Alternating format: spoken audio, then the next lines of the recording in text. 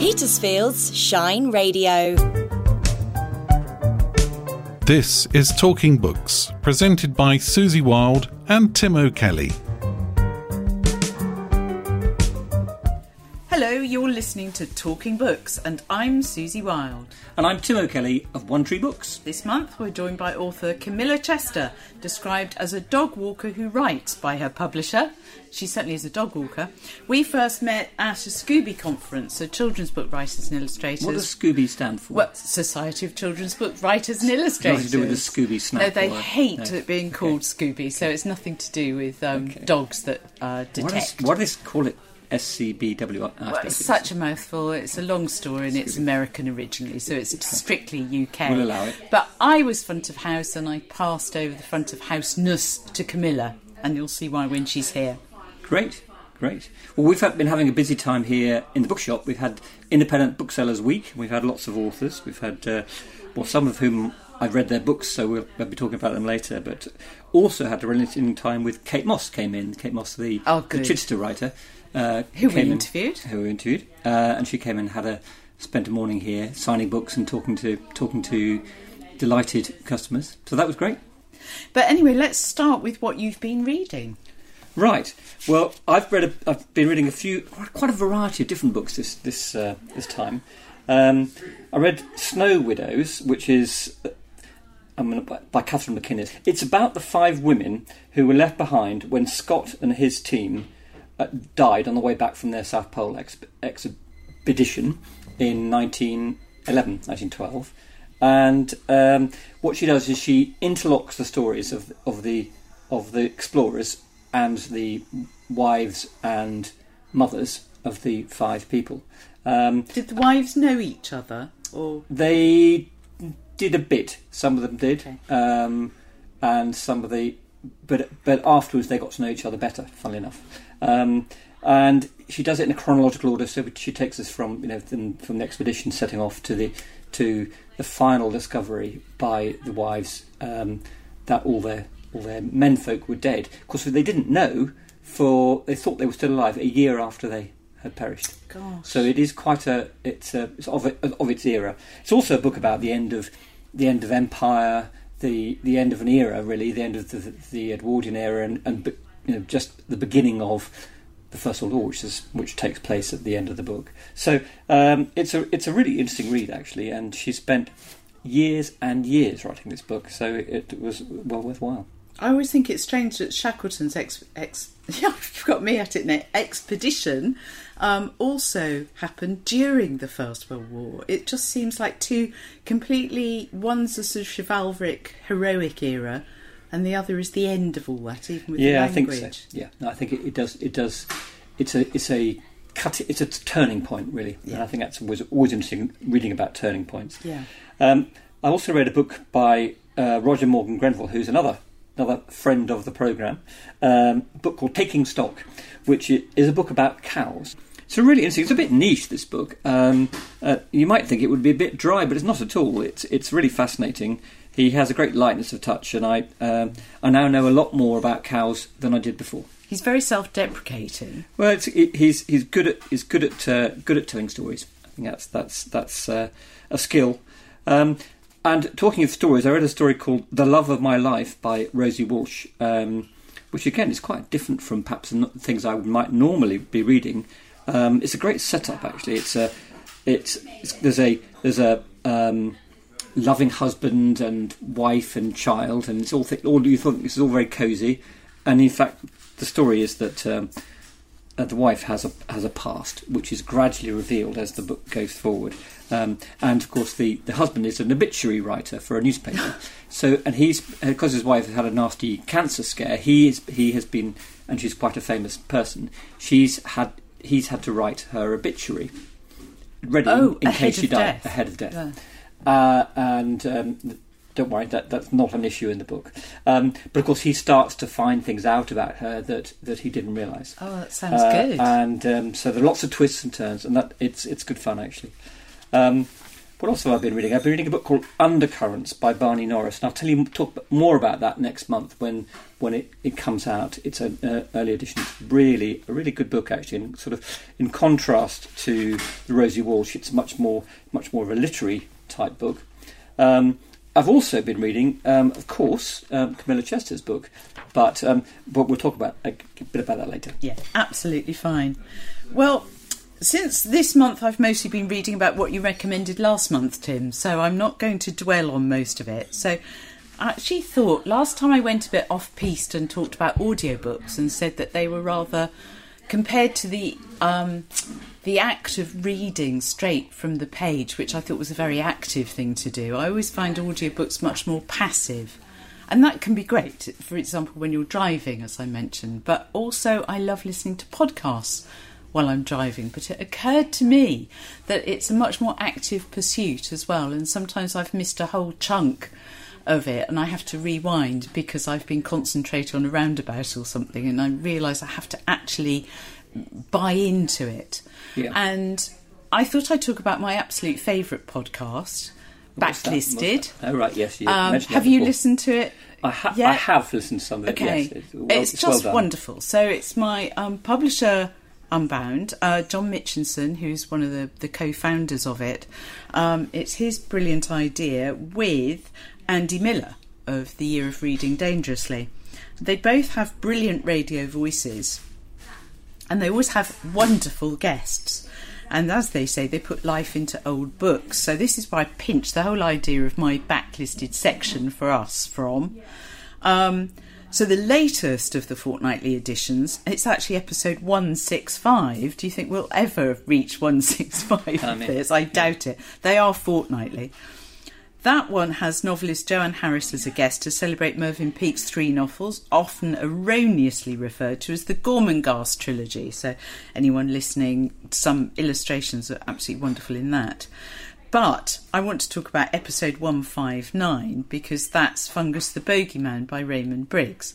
That's one of my absolute favourites and links also to last month's edition of our podcast, Talking Books, where I talked about the Neil Gaiman chivalry. So everything sort of comes round. And what I love about Fungus the Bogeyman is actually how literary it is.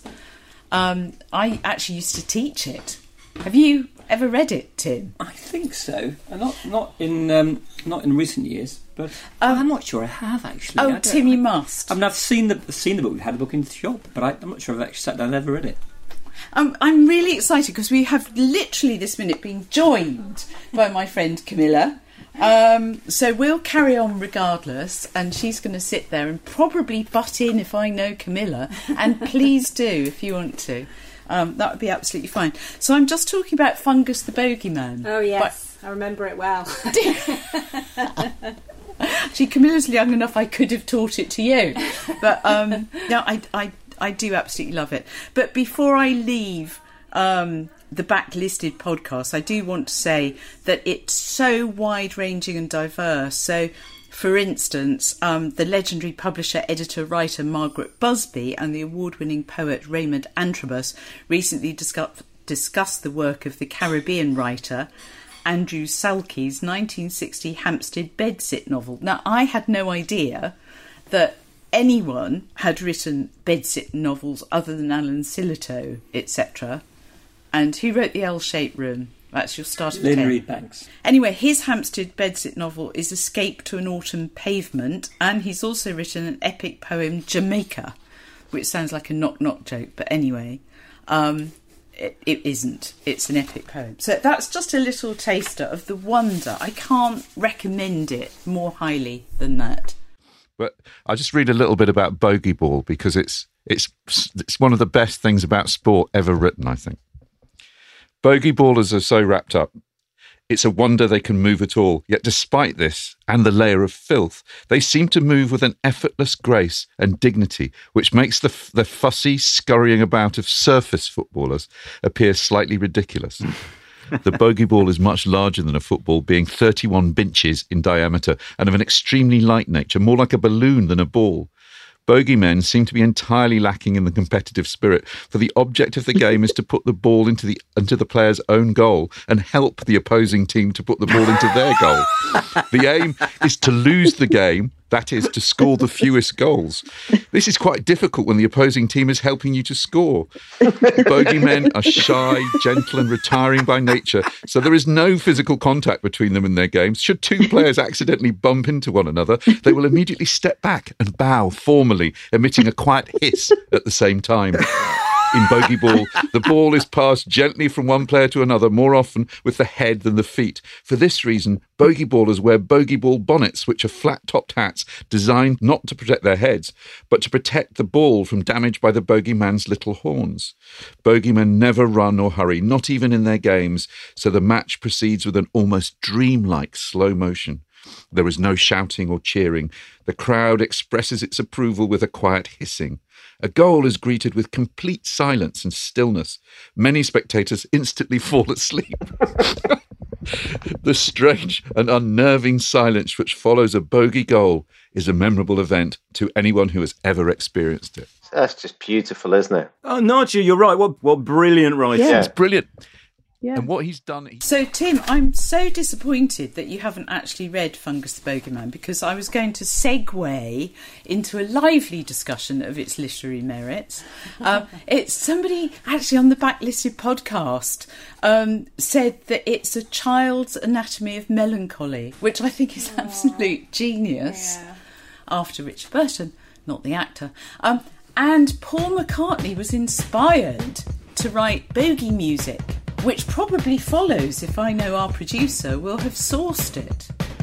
Everybody bogey, I dig that bogey beat. I'm in that bogey river, smells so sweet, sweet. Everybody bogey, bogey on the street. Without bogey music, life ain't complete. Camilla Chester has been a finalist in 2 national children's writing competitions for the National Literacy Trust and Dyslexia, and has previously successfully self-published 3 novels. Call Me Lion is her first traditionally published novel. Camilla is a mum with a passion for her family and other animals, especially dogs and horses. She used to write a blog for her dog Stanley. So what happened?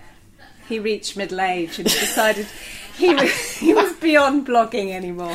Fair enough. He was quite settled, thank you very much. I feel the same. I'm beyond blogging these days in middle age as well. So tell me, Camilla, tell us a little bit about Call Me Lion.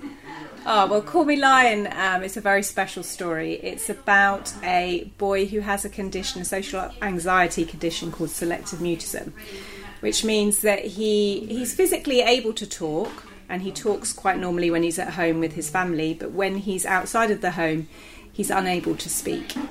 It's described as like a phobia of talking, very, very terrified of talking. And it's about friendship with the girl that comes to live next door, who has a secret of her own, and because Leo can't talk, she feels that it's safe to tell him her secret. So don't tell us what the secret is, because that's quite a good reveal. Because I love the book, but I hate it when people tell me too much about a book before I've read it. But I've read it, but some of our readers won't have done. Why did you choose this particular genre and this age range?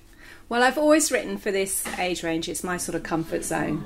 Most writers have a comfort zone of things that they like to write in, and mine is particularly middle grade. I like the length of the text. I like the voice of the text, and I like the fact that you can slip between genres quite easily, and children are very forgiving of that. You're not set in one particular thing. You can play around. It's quite playful. But this particular story is quite unusual, because I felt like it came to me, the voice of the boy came to me while I was out dog walking, which is another job that I do to support the books. I walk dogs. And he was talking quite a lot to me and telling me about his life in Luton, his family and his dog and all this sort of stuff. But when I actually came to write the book, I found that he wasn't talking to anybody else. It was a very strange and quite spiritual experience, actually. And it made me reach out into the community to try and find people that were living with this condition, and it snowballed from there. Really, once I had people involved in the book, it became bigger than me, and not just about me and Leo having this sort of private chat. It was something very important, and I could see children I could hear their voices because, of course, they communicated through email to me. And I felt it was very important to get it right and use what they told me in the book, which is why it's so authentic and genuine, because it's actually the voices of the children that worked with me on the book. Did you know about selective mutism at the start of this camp? So you heard the voice and then realised that that person couldn't say it, could only be in... That's exactly fascinating. Exactly that. I mean, I must have had some sort of awareness of it. You know, I must have known that there was a condition of that. And I vaguely remembered watching a documentary. It was called Mute Children, and that was years and years and years ago. But no, I had no personal experience of it. I didn't, before I started researching, I didn't know anybody who had the condition. And that was one of the main reasons that I first sought out with the mission of getting sensitivity readers, which is what we talk about, like when you feel like your book is sort of finished, but you're looking for someone to just do a tick. And that experience wasn't that at all. It was very much like involving them right from the start. So sort of, even though I had the character, obviously, it was changing it considerably, because I felt like then I had total permission to write from the heart of it, which was about this boy struggling. And was he always the age? Yeah. In the book? Well, he was actually originally a little bit younger. Okay. So his voice was quite young, and I did... it was like an amalgamation, because once you start getting writing advice from... It's like two camps, so it's like the advice from people that were living with the condition, and then advice from sort of the writing community, of course, to help you shape your craft. And the writing community was saying, you need to age it up slightly. So I did make him older and have older concerns. But yes, it was very eye-opening experience. Yeah, because it's interesting, because there's quite a lot of books out there about social anxiety, especially amongst that age range. But to make it very specific about selective mutism, that's really interesting that you've chose to do that. Yeah. Well, I actually don't feel like it was a personal choice. No, it just happened. It's just something that more like I was picked to do it, which sounds very strange, but that's kind of how I felt, like almost like a calling. You know, that it was a story that was looking for someone to tell it. So it could have been somebody else, you know, that did it, and I feel quite blessed, really, that I'm the author of it, because I know already how much good it's doing, and that's enormously satisfying to know that you're putting out something positive into the world. You were listening. That's the difference. Yeah, maybe you're right. There's another aspect of the book which I liked, which is that the supportive teenage siblings, which is not always the case that you have in fiction, the middle grade fiction, where you have you often have irritating teenage siblings, or you have interfering ones, or you have just I don't know, not very particularly nice ones. But these ones actually are very supportive, and they're actually almost the carers, aren't they? Yeah, they are, and I think it's important to do that. I mean, often I grew up in a single parent house. I'm the youngest of four. And I wouldn't say my brothers and sisters were as nice as Brian and Brianna. But I think it's important to do that positive representation, because I think often what happens is when there's a family that are perhaps hard up or living in an area that's not quite affluent or whatever, they're often portrayed as problem after problem. And I wanted to do something, I wanted to show that it wasn't always like that for every family, and that so love is at the core of it, and they're very supportive of Lion and of what's happening with him, and they're very encouraging. They bicker with each other, and I think that's in a gentle way. Yeah, it's nice that. But I never doubt that they love each other. Yeah. And of course, Lion has such a big need. There's almost no need for other conflict, is there? So I think that works really well. Yeah, there's so much love in the book. Yeah, that's definitely what I wanted. I wanted to show a loving mother, but mainly loving siblings, and show that support was there. And then sometimes they're not fully do the right thing because they're not in his head and we are, but they're trying their hardest. They're trying their very best to make life as easy for him as possible. One of the things I also loved about it was that it gave me hope.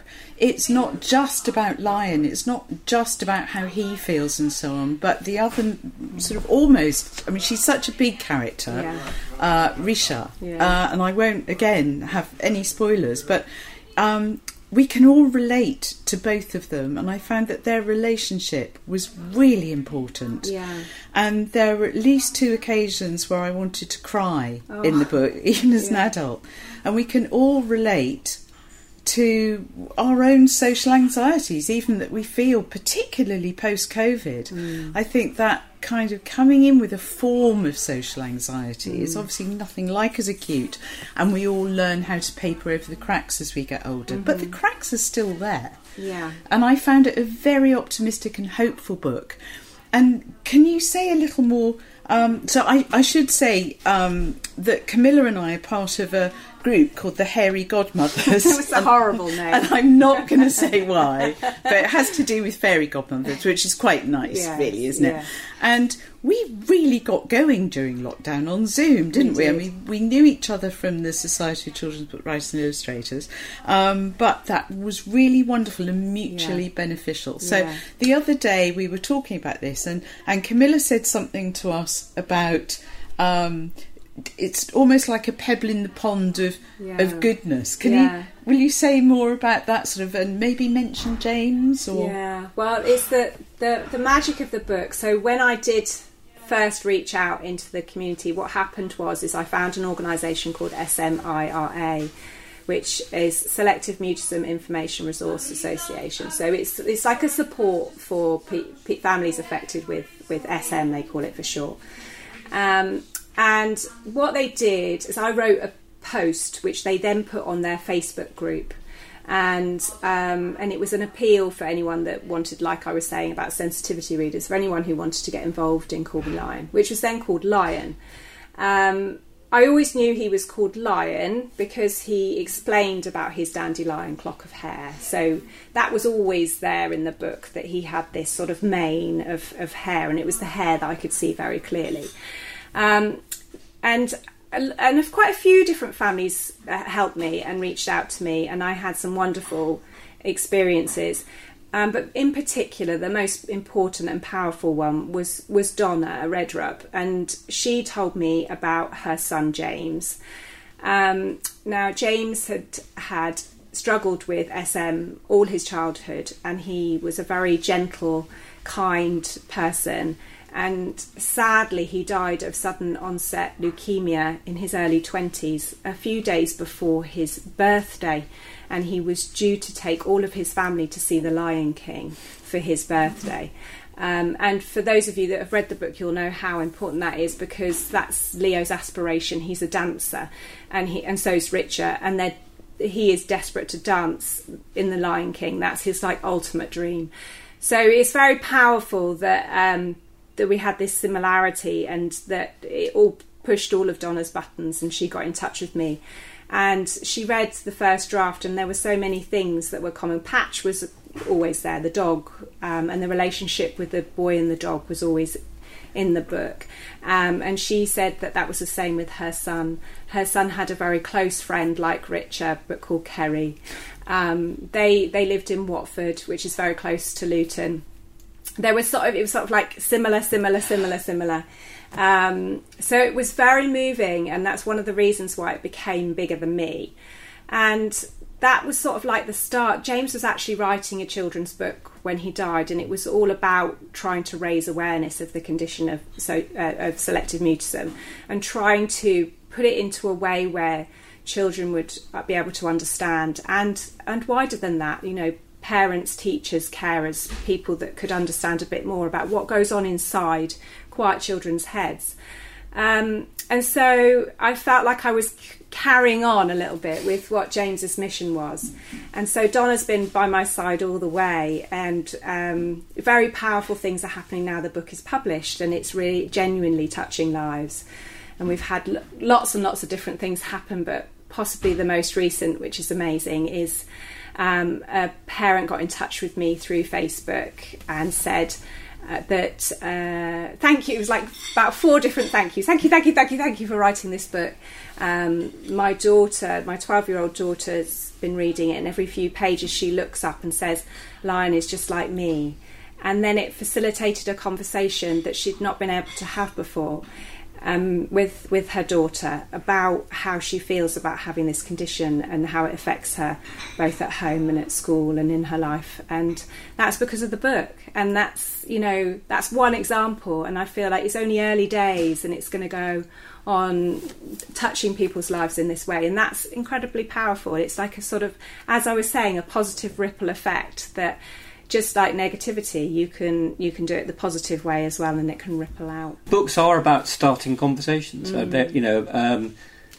read a book, share the book, and especially a book about a particular sort of issue like selective mutism, where it will be a real conversation starter, I think, and really important to get that into schools and where and libraries and things where people pick the book up, read it. It doesn't take long to read this book. No.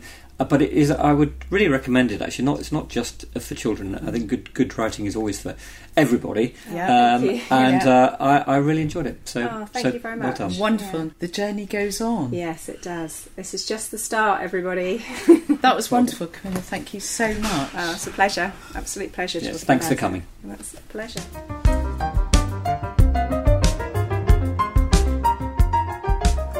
So, Tim, what have we got to look out for this month? Well, I've got several books that are coming out in paperback for the first time. I wanted to talk about those just briefly. Lincoln Highway by Amor Towles. Now, he did Gentleman in Moscow, which was a huge seller during lockdown, and a lot of people talked about it. A lot of people found it very useful because it's partly a book set in one place for a long time. He's literally trapped in this hotel for decades. This is a completely different book because it's a big open spaces. It's set in the 50s, and it's about a couple of young people that go on a road trip, and things happen and things change. I haven't read it yet. I'm looking forward to it now that it's out in paperback, but I think that's one to look out for. The Gardener by Sally Vickers. This is about 2 very different sisters who decide to buy a rundown cottage in the Welsh Marches, and one of them is a kind of wealthy banker who sees it as a weekend retreat, and the other one, that's Margot Hassie, the other one, is an illustrator with no money and just come out of an unsuccessful love affair, and she's not in a very good place at all, and she decides to turn the garden into something that's habitable and nice, and she comes across all sorts of stuff. There's lots of local issues going on in the village and everything. It's a thoughtful, elegant book, and I like Sally Vickers. I think she's got some interesting things to say. So that's just come out in paperback. The new Ken Follett. I know there's a lot of. He's a very popular author. I haven't ever really got into him at all, but his new book Never is just come out in paperback, and that's about a rather cheerful subject of the oncoming World War III, which is great. Anyway, that's that's just out in paperback. There are 2 big sequels coming this month. First one is a paperback of by A.J. Pierce called Yours Cheerfully. It's a sequel to Dear Mrs. Bird, which is I think a really interesting and fun book set in the Second World War, and it's a bit jolly hockey sticks in part. But at the same time, this book is a cheerful and light book, but it's actually about a serious subject. It's about women's rights in munitions factories during the war, because for the first time, women were working in the conditions that men had worked in, but they were treated even worse than the men were. Of course, which the men weren't treated particularly well in the first place, but the women were treated even worse. So it's a book about that, but it's a kind of. I don't know. It's sort of quite light-hearted, but it's a serious subject at its base. It's really a bit like Lissa Evans. So I think that's a fair comparison. Actually, okay. I think it's good at cheerful stuff. The other book is a big book. I think it's just out. It's Jessie Burton's book, The House of Fortune. That itself is a sequel to The Miniaturist, which I think came out about 5 or 6 years ago, which was a huge bestseller. and this is literally a straightforward sequel. At the end of that book, well, I won't tell you exactly what happens, but some people come to some sticky ends, and there is a child. I won't tell you how that child comes about. Why, where? But it's the story of this child becoming 18, and the story starts there. But so that's what's coming up in the next few weeks. Some good ones. Is this a good time of year for things to come out? Well, it's often the time when big books that came out in the autumn last year come out in paperback this year. So it's not when the new books come, but it's when the books come out in an accessible form, so people can take them away on their summer holidays. Great. Thanks, Tim. OK, so my backlisted, I know I've already done a Penelope Lively, but that was The Wild Hunt of Hagworthy, which I'm looking at Camilla because it's a middle grade book. But it's so long ago, it was before you were born. I don't remember that one. But you won't. It's really good. I love Penelope Lively though, yeah. She's a great writer. But this is an adult. It's her third novel, Judgment Day, which was published by Heinemann in 1980. And I found the first edition in Peaceville Bookshop, which is our second-hand bookshop. And I love going mooching in there and I think it's important to not go in deciding what you want to buy, but just seeing what's there. And so this is wonderful. I found it. I grabbed it. And funnily enough, Tim, because you talked last month about the Reverend Richard Coles, and I've now read that, which was good. It's all right. I wouldn't rave about it. I think it's easy to write it off as sort of cosy crime and say, well, it's a little bit, I don't know, the murders aren't that grisly or gruesome and nothing, although people do get killed, it's nothing really other than that really sort of, it's not, I don't know it's not got a serial killer or anything. But what the book is really about is about the rhythms of life it's set in the 1980s, of a vicar and a rural parish, and that he writes of what he knows. Yes, and I think he gets really into that. And I those bits I think are really good. I think in a way it's a classic first novel. It should have been edited a bit more thoroughly, but I think that's when the celebrity actually goes against him slightly, because he has thrown the kitchen sink into it. He is showing his erudition, and there are many, particularly similes in there that I started looking up and then I ultimately couldn't be bothered. And so it actually just got in the way. So one of the characters makes a gesture like Margaret of Eck or something like that. I mean, Oeck. I've no idea what that is, and therefore I've no idea what the gesture was. So funnily enough, we're now discussing Richard Coles because this Judgment Day by Penelope Lively is another untimely death dealt with by a socially awkward vicar in a small village. In 1980, I mean, actually in 1980 is when the book was written, contemporaneously. It's a Vicar of Dibley character-led committee humour in there as well. Yeah. Tragedy is brewing. We know right from the first page, I think, that Claire Paling, who's one of the protagonists, bares her teeth in a smile. So you know that she's not just going to be a classic sort of attractive woman, even though the vicar really fancies her. So what does it say? The blurb. Settled into the drowsy village life of Ladnam, where she's playing camp follower to her highly successful husband, Claire Paling, she of the bared teeth smile, clever, agnostic and curious, discovers that small communities offer interesting sideshows of adultery, gossip and carefully adhered to pecking orders.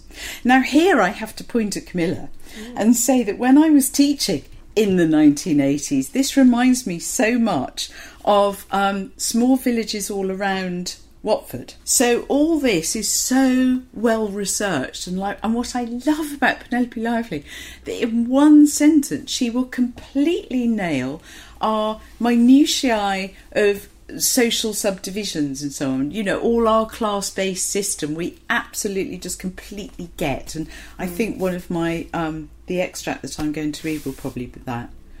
But anyway, there's going to be a pageant which reminded me of Virginia Woolf, It takes the pageant celebrating the church's 4th centenary and an unpardonable death to remind Claire, who had almost forgotten, that the world is a very uncertain place. But it's not just... she's not the main point of view protagonist. Also, George, the vicar, is. So it's kind of shared. And indeed not the only ones. But it's good. So here's a little bit of that. So I'm going to read from Judgment Day, starting pretty much at the beginning, page 2. It describes the Doom, which is a wall painting in the church, which of course is an old word for fate. So this fate is a thread. It's almost like Virginia Woolf that goes right through, rippling. But anyway, we'll meet the two main characters. In a literate age, the symbolisms are more obscure. The Doom over the crossing arch, for instance, the 14th century wall painting that is the church's glory and surprise, puzzles members of the congregation today. Those queerly bundled figures on one side, their form barely discernible. The plasterwork has not been restored. Those other grey statuesque forms sitting up in, apparently, bathtubs. Those red monkeyish things with toasting forks, could it be? Angels to the left, sinister and spectral figures to the right, a rising or a falling, a golden glow despite the faded pigments, or a dark writhing obscurity. In any case, the whole thing is very difficult to make out, and perhaps uncomfortable if studied in detail. George Radwell, the vicar, coming into the church on a June morning, was surprised to see a woman standing in the nave staring intently at the painting. A tall, bony young woman with stringy brown hair, wearing jeans and a cotton jersey. A stranger, he thought, no one local, until she turned and glanced at him, and he recognised the thin face and large mouth of the new woman next door, the one with the white Mini and 2 children, and a husband said to be something important at United Electronics. She stood there in a shaft of sunlight, bathed in gold like a stained glass virgin, bared her teeth at him in, apparently, greeting, and turned back at once to the painting. He cleared his throat. He said, "You must be, And she paid him no attention at all. He was dismissed. Claire Paling saw a sandy-haired man hovering at the doorway, a man of 40-odd with the papery red skin of the very fair, blinking and shuffling and somehow inspiring distaste even at that range, and on a translucent summer morning. Oh, Lord, she thought, the vicar, of course, him from next door, and sweetly beamed before returning to the painting. George took 4 steps left to the font and fiddled with the cover. Mrs. Paling continued to study the Doom. He went over to the organ and shuffled the pile of sheet music. Then he marched down the nave and launched into conversation. Disastrous, as it was to turn out, conversation. He said, "You must be Mrs. Paling. My churchwarden mentioned Sydney Porter lives in the corner house. Possibly you've come across. Also, I've noticed the car. Nice to have children around. Not that I've been twitching the lace curtains, don't think." He laughed, the silly, snorty laugh that always came when he was least sure of himself. "Settled in all right, I hope," he continued. "Very friendly place, Ladenham. Quite a bit going on, one way and another. Madrigal Society meet at... flourishing adult what's it, I'm told. Cricket, if your husband plays. Thought he looked as if possibly. Anyway, sure you'll find plenty. Lots of redecorating, I expect. These big Edwardian houses. Vicarage badly in need of... know the area already, perhaps?" And she ignored all this, not even looking at him most of the time, engrossed still by the Doom. 14th century, I suppose, she said. It's very like the one at North Lee, isn't it? Same hand, I wonder? And the weighing of souls at South Lee. The colours are remarkable. George mumbled something, said he always found it a bit depressing, made or tried to make a joke about red devils that she didn't follow. "Aeroplanes," she said, staring. "Sorry, I don't quite..." "RAF base," he persisted. "Willerton, 10-12 miles away, aerobatic stuff." "Ah," she said, "really?" Moving off now to examine the screen, putting out a thin hand with long, clean, unpainted fingernails to touch for a moment the wooden foliage, the worn gilding of the tracery. He drifted after her to the font, saying things. Once she turned to him. and bared her teeth once more, a conversational response, it seemed to be. He could see very thin, pointed breasts nudging at her jersey when she squatted down to examine the carving. Anyway, on it goes, and I think with that little end bit you can tell that he's tremendously torn about her, feels inferior, he's wanting to be a good vicar, but all this good, evil thread, fate. The next little section is George Radwell had entered the church because of a typing mistake. So it's all the tiny little accretions that lead to the doom. And I think it's just wonderful. It's wonderfully written. I commend it to everybody. William Boyd described that in the Times Literary Supplement as Penelope Lively exhibits an almost Hardy-esque concern with fate and its mysterious workings, a stimulating novel. So there we are, Tim. Very good. I haven't ever read, I think, the one set in Cairo. What's it called? Moon Tiger. Moon Tiger. Didn't she win the Booker for that? Well, she did win the Booker for that. Yeah. I think a few years after that one, probably late 80s, I think it was. Yeah, I think that was... but she stopped writing now, hasn't she? I think she's formally retired. She's just written a collection of stories, and I think that's her last book. I think that's what she said, yeah. But then it's hard for these writers to hang up their pens. Yeah. Keep going till... Never stop. Till Never the end. stop. Yeah. Well, Tim, our guest in August is going to be Professor Pamela Howard, OBE. Right. So she's a practising director, scenographer, curator, educator, writer and national treasure. So Tim and I were going to catch up with her in the garden of her railway carriage home in Selsey for the launch of a graphic memoir, The Art of Making Theatre. Actually, I've got it now. I'm gesturing at it to Tim. It's actually a proper memoir, co-written with Pavel, who's her Hungarian director when she's over in Canada. Keep up. Writing, she does the scenes and directs opera. And I wouldn't call it a graphic novel. It's got the occasional picture in there. Yeah, I know. I was misinformed by none other than Professor Pamela Howard. It's an illustrated memoir, really. But she's wonderful. Anyway, fantastic. Good. And hopefully we might get Catherine McInnes along as well at some stage. We might try and interview her as well. Yeah. Fantastic. Well, thank you very much, Susie.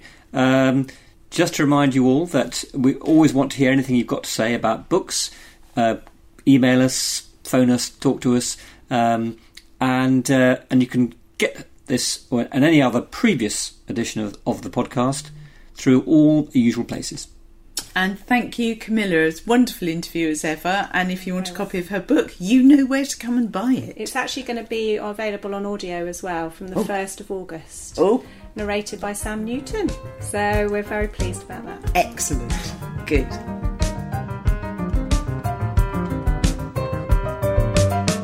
You have been listening to Talking Books, presented by Susie Wilde and Tim O'Kelly, and produced by John Wellsman.